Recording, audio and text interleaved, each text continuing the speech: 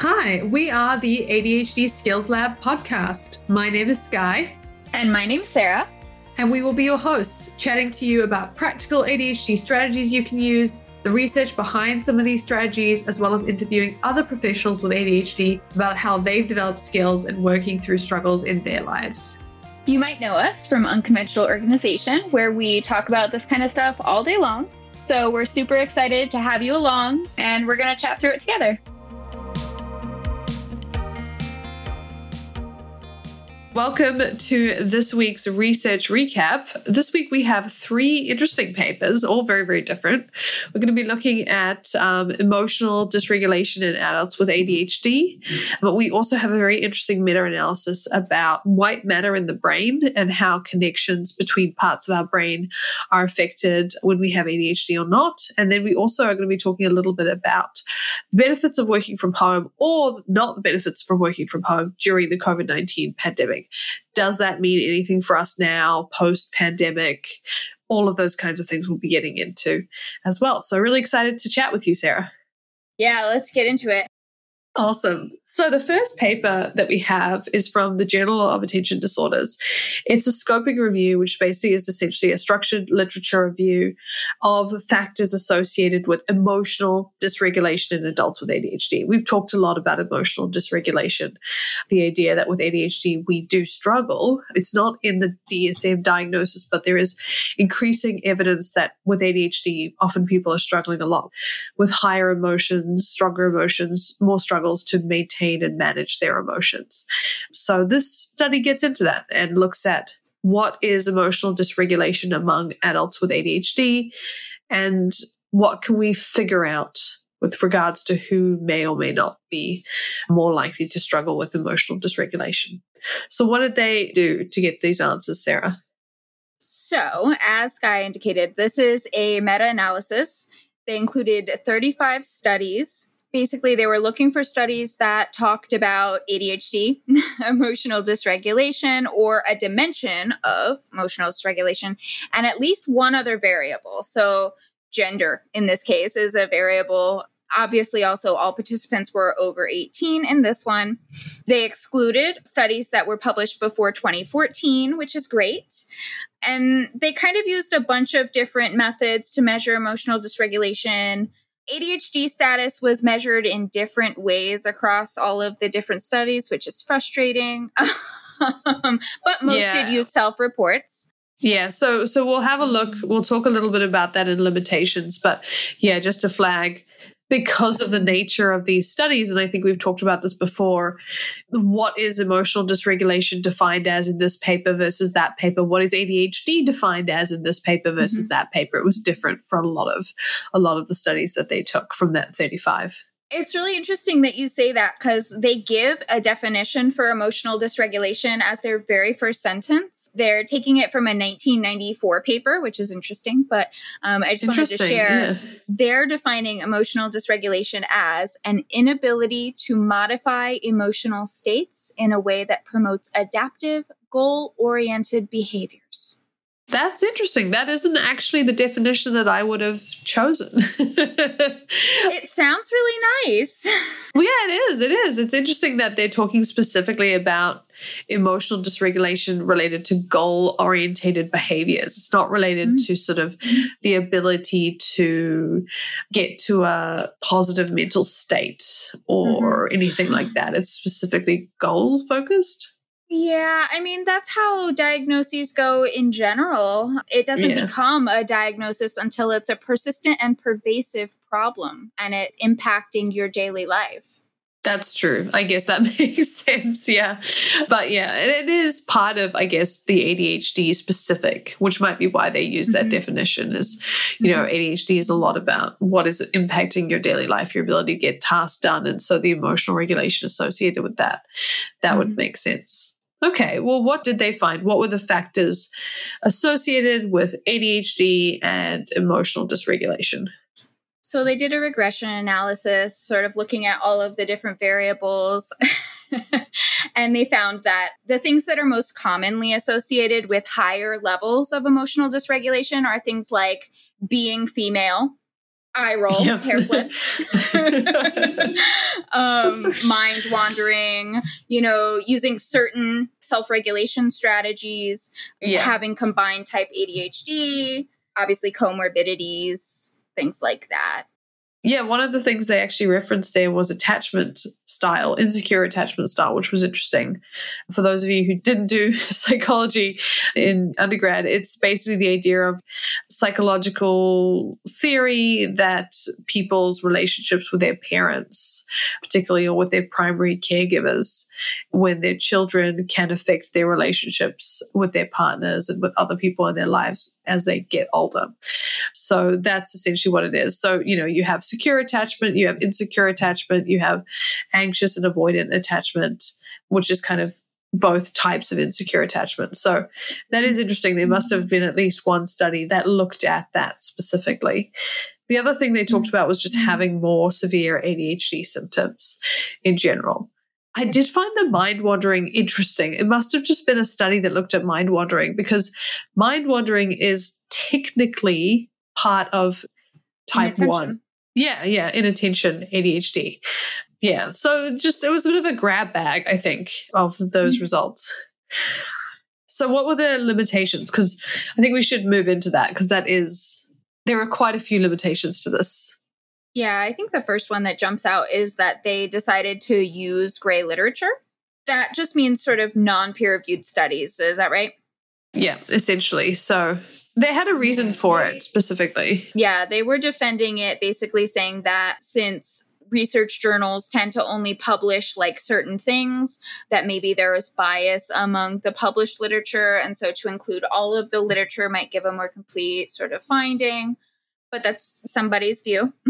Yeah, it makes sense. But then the other side of it is obviously it might be grey literature because it didn't meet the rigorous requirements of, what gets into be a peer-reviewed study. And I completely understand it. Like I said, I've said this before, there's a lot of controversy around what is peer-reviewed, what is not peer-reviewed, what is grey literature. But it does mean that we just don't know, essentially. Without going through all 35 studies, we don't know if they are things that we would have included, for example, in our podcast episodes, but they are using it to make decisions or make predictions and thoughts about these topics. All correlational as well. As you would expect. Yeah. Lots of self-reports. Yeah, which they put down as a limitation compared to, I guess, everybody in all of these studies had a diagnosis of ADHD according to a psychiatrist. That makes sense. But it's also interesting because we've seen before studies where they did it on children. It was just teachers. Does this person feel like they might have ADHD? Okay, they're part of the ADHD group, that level of diagnosis. So it depends. We've seen it before. I think the biggest one, though, is the inconsistency on how we measure ADHD in the studies and also how we defined emotional dysregulation in all of those different studies. And the authors did mention that was a limitation because a lot of the studies were sort of varied in how they did those things. Yeah, definitely. So in terms of like what they did find that was an interesting takeaway, given all those limitations, Sarah, what did they find? So I think the most helpful thing that they found was about the regulation strategies. They sort of go over how people with ADHD or really just struggling with emotional dysregulation tend to use suppression techniques like pushing it away, avoidance, I don't want to deal with this. And that's how we inherently tend to deal with our emotions. But they were suggesting sort of like a different framework, which I think we've talked about before, maybe in different words.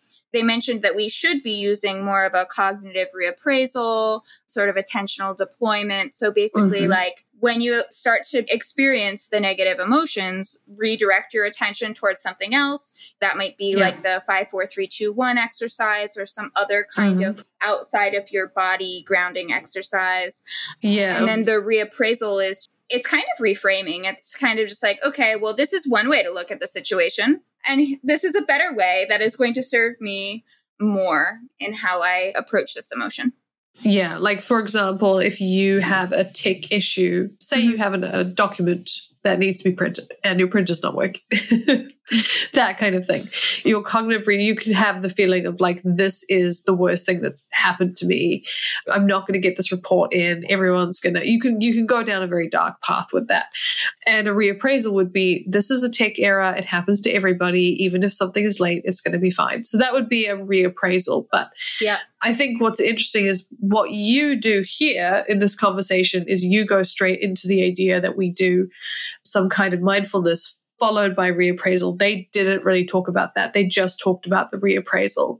And so something that we were talking about was how important it is with ADHD specifically to do both, because we're not necessarily, like, if you've ever been in a situation where you are emotionally dysregulated and somebody says, well, you know what you need to do? You just need to have a more positive frame of mind or reframe it. Just breathe. Yeah, it might not be taken, at least in my experience, the best way. So having some kind of grounding exercise or mindfulness that you can slip into before you reappraise, I think is such an important thing here that they didn't really talk about. It wasn't really brought up in the study, but just in general, we talk about grounding routines with ADHD as part of what we do with coaching.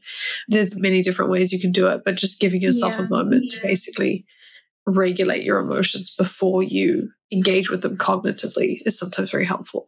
Yeah, putting a little bit of space in between the initial trigger and even entertaining a brainstorming, problem-solving mind. Yeah. Sometimes physical space. Sometimes you have to leave the computer and the printer. Yeah. You have to go somewhere else just to kind of get that space or something like that. Listening to something else, changing your mindset. So it was interesting to see that conversation come up in this paper. But there were also some limitations. So overall, it was an interesting addition to the emotional regulation with ADHD studies that we are now seeing. If you like what you hear, don't forget to subscribe. You can get weekly updates when we launch a new podcast episode. We have lots of interviews, practical strategies, as well as research recaps where Sarah and I go through the latest research. So let's jump into the next paper, White Matter Alterations in ADHD. This was a systematic review of 129 different studies on brain imaging. And if you know us, if you've been following along, you'll know that we were very excited about this many studies on the brain. I guess the first thing to just talk about is a little bit about what is white matter.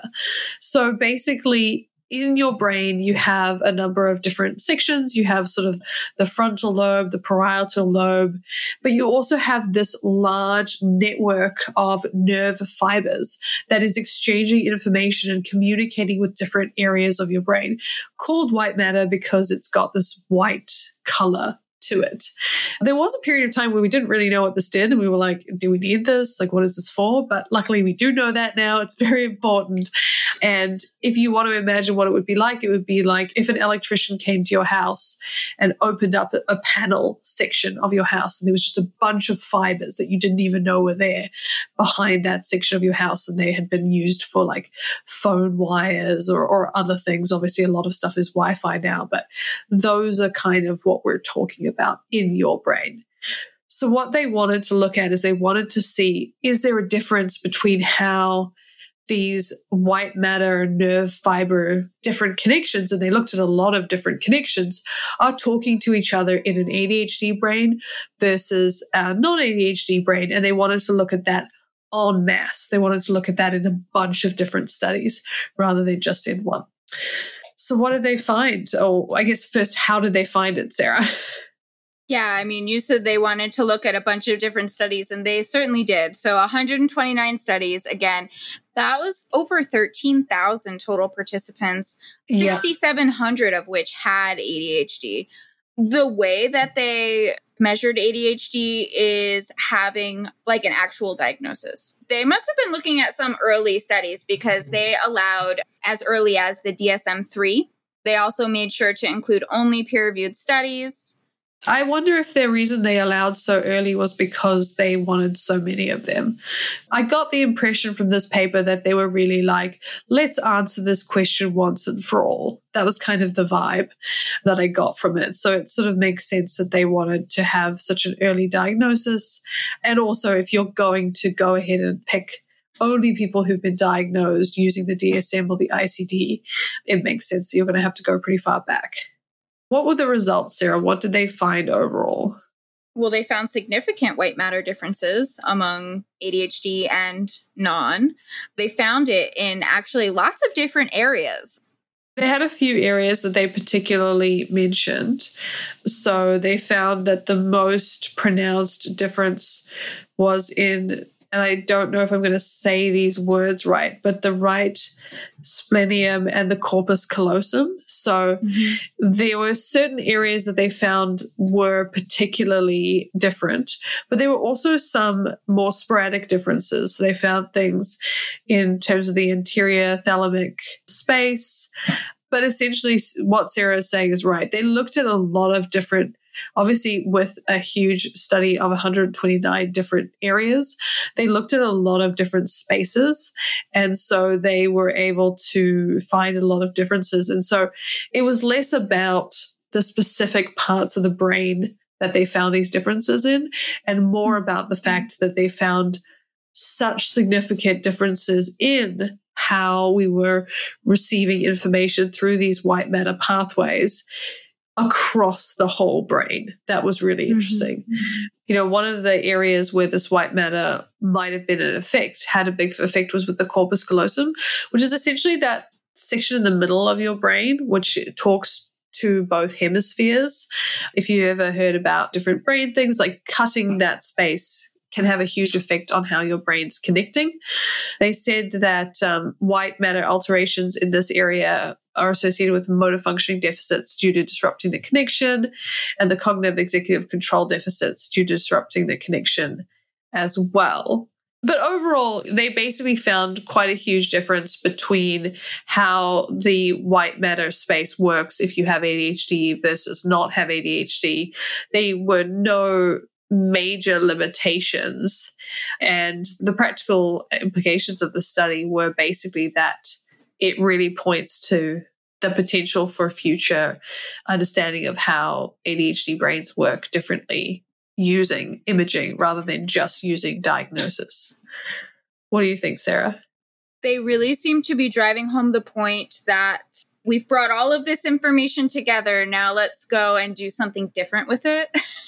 Yeah, which I liked. They talked about the idea of that. This research area has reached a certain level of maturity.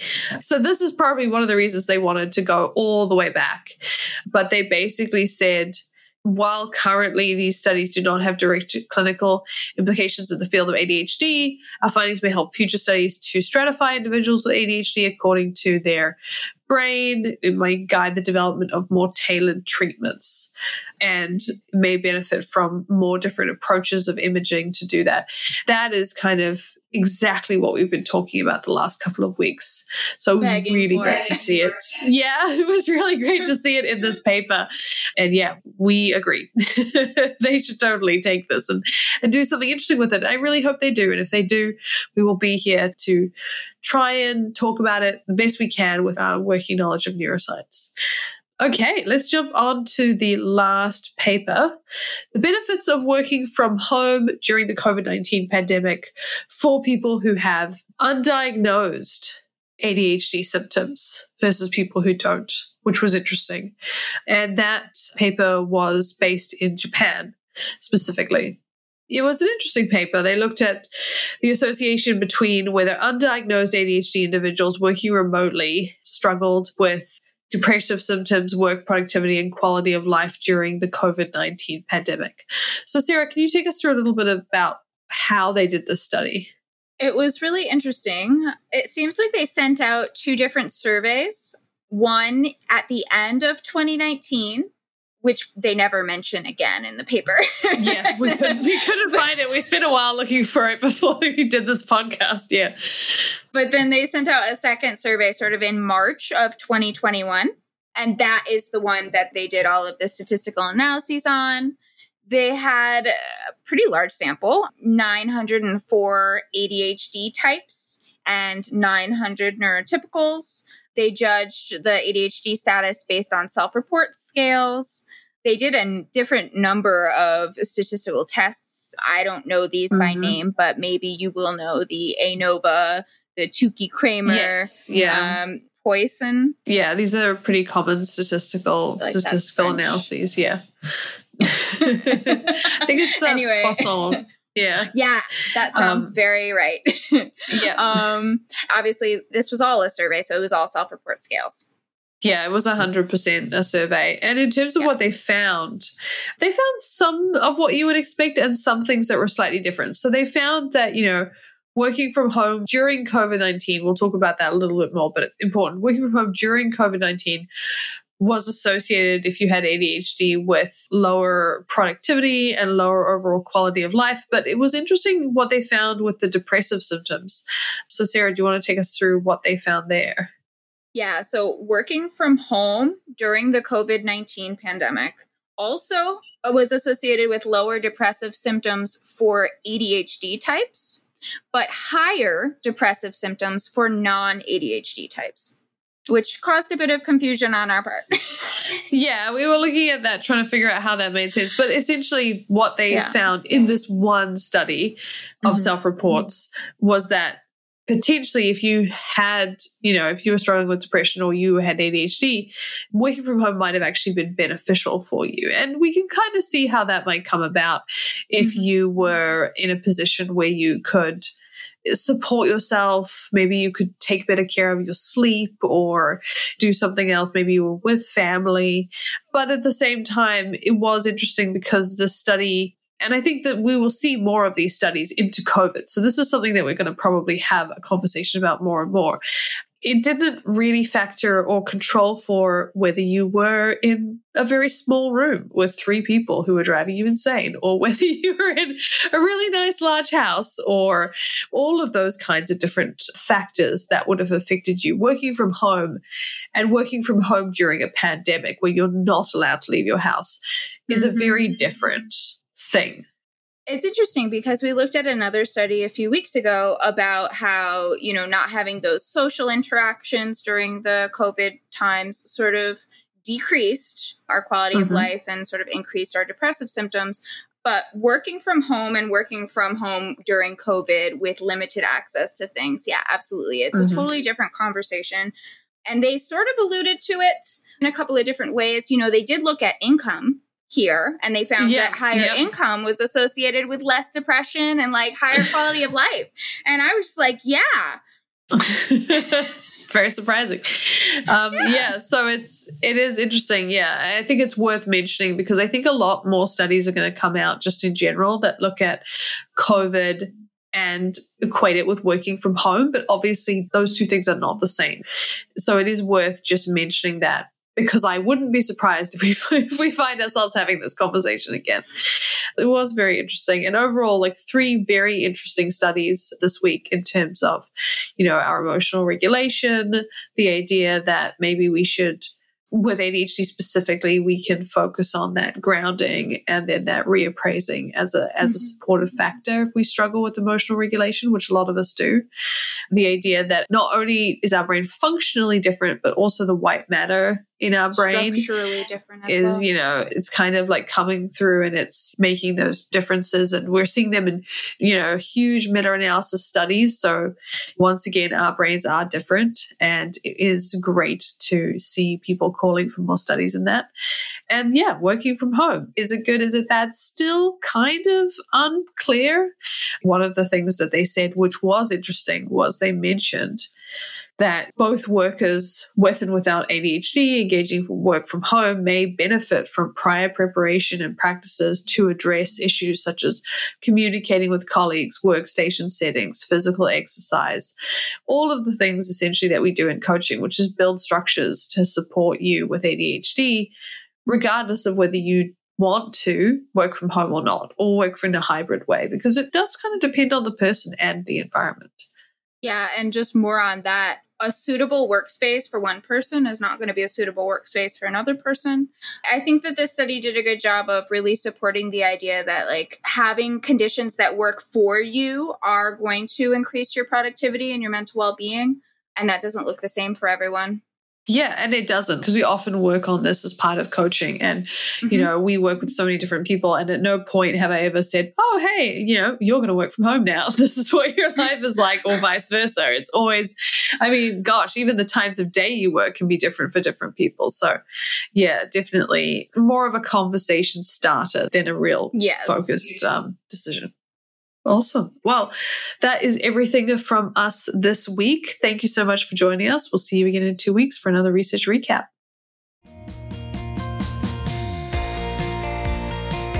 Thanks for listening. If you'd like to reach out or connect with us, you can leave us a message at admin@unconventionalorganization.com. You can also find out more about our ADHD coaching organization, read our free articles, or sign up to our online courses at unconventionalorganization.com. That's organization with a Z or an S. They both will get you there. If you'd like to learn more about what we discussed here today, or you want to read the transcript, you can find that at our show notes page at unconventionalorganization.com. If you've enjoyed this podcast and think someone else might find the strategies and stories helpful, the best thing you can do is share episodes using the share button in the podcast player, or leave a 5-star review on Apple or Spotify or your podcast player of choice, letting them know why you've benefited from this podcast. Thanks so much for listening, and we'll see you back in the ADHD lab next week.